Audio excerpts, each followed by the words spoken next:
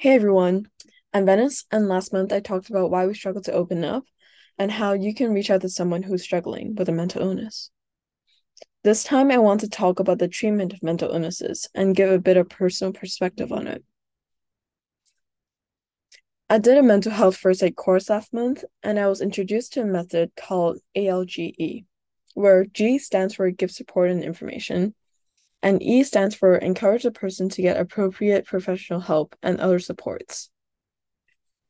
The point of first aid is to provide preliminary support for someone until professional treatment can be found or until the problem is resolved.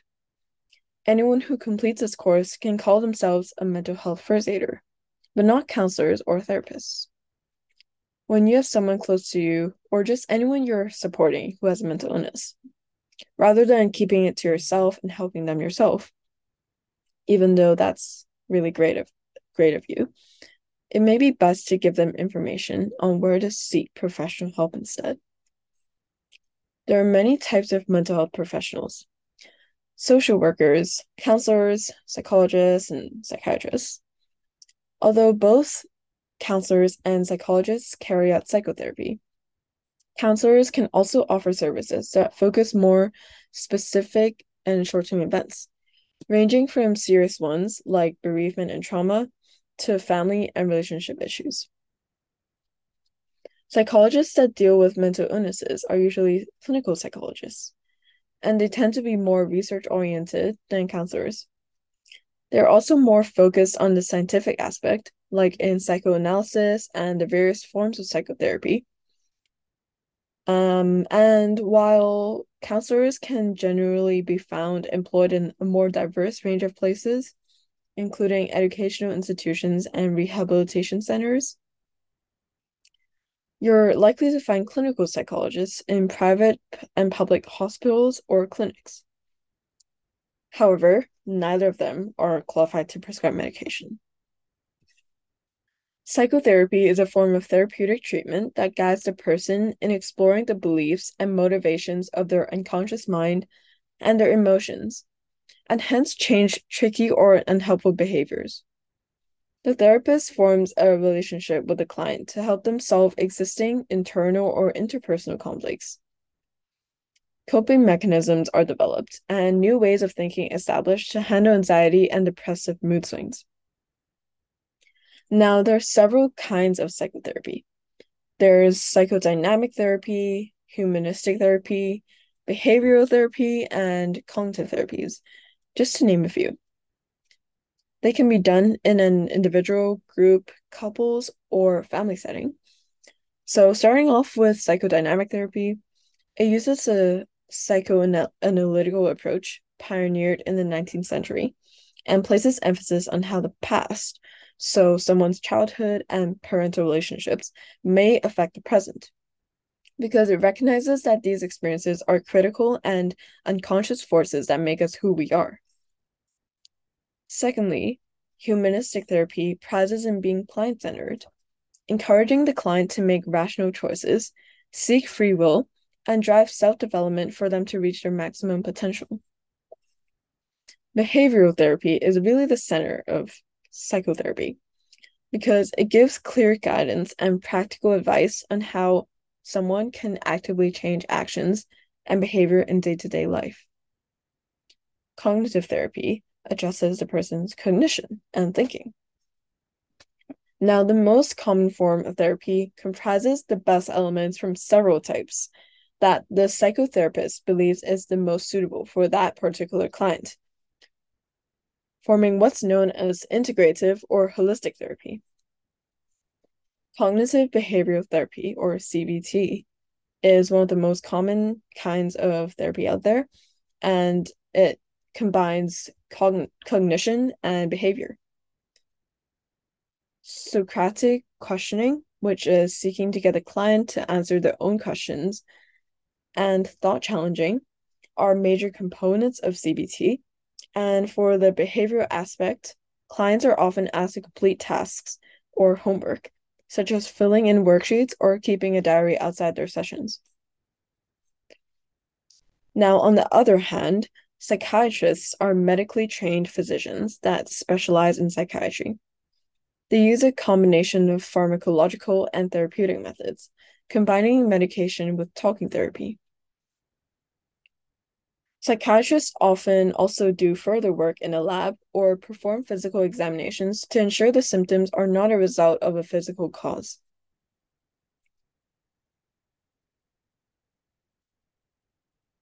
Now, let's talk about psychotropic medication.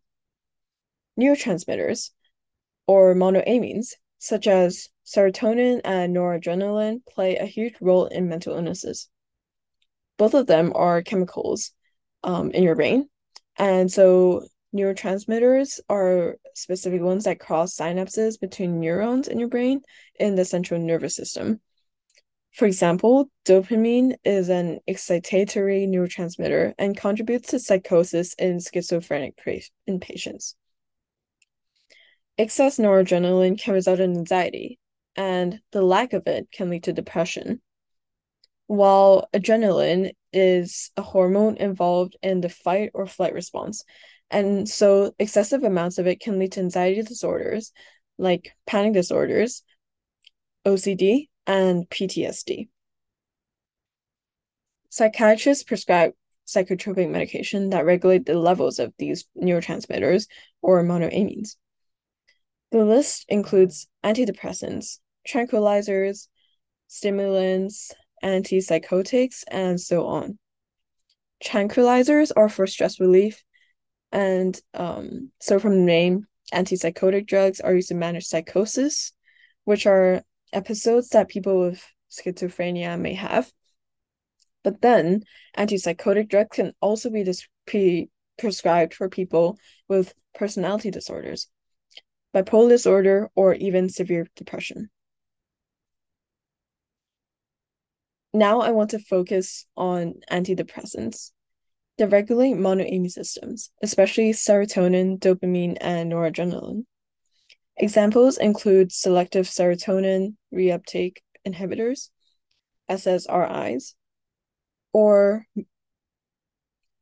serotonin and noradrenaline reuptake inhibitors, SNRIs, tricyclics, and also monoamine oxidase inhibitors.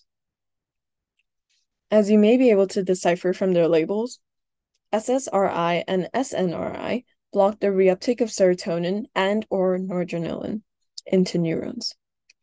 Because serotonin improves sleep and emotional regulation, if you block their uptake into synapses, from synapses into neurons, you're allowing their effects to be longer lasting, hence improving sleep and emotion. Antidepressants also they also decrease amygdala activity by changing neurotransmitter availability. And this is really important because amygdala activation is responsible for the fight or flight response as well, and is hence linked to anxiety disorders and negative associations. There's no definite answer, to say the least, whether, psychotherapy or psychiatry is better. But here are some, I guess, pros and cons of both. CBT may not be helpful if someone has learning disabilities or mental health conditions that are overly complex or serious. For example, a woman troubled by a dog phobia may be able to overcome this with a behavioral treatment. But what if her symptoms were due to her father's anxiety after the war? How would we deal with that aspect of her life? If child abandonment or parent neglect is a prominent cause of the child's hoarding disorder, CBT may only focus on the existential present, solving the hoarding problem, but fail to address the cause of the hoarding. Which is why we need other forms of therapy, like psychodynamic therapy, to touch on the different causal factors of the condition. Even though antidepressants suppress symptoms, it neglects the causes and the environmental stress factors, for example, abusive environments and workplace stress. So the chance of relapse persists, and curing depression is less likely than therapy.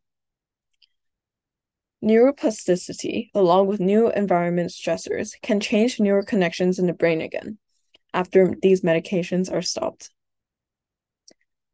So I guess it's safe to say that a combination of these two seems to work better than one of them on their own. Psychotherapy involves understanding the underlying reasons for the stress and implementing practical strategies that can improve quality of life in the long term.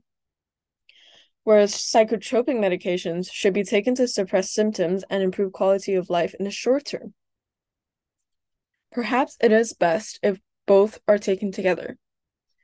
Without medication, it may be hard for someone to make use of the strategies they learn from therapy and truly apply them into their life for their future if they already find it hard coping every day.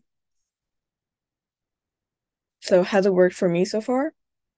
I've been trying cognitive behavior therapy for a few months now. It still fluctuates quite a bit, I have to say. Sometimes I walk into the clinic feeling terrible and then coming out feeling amazing.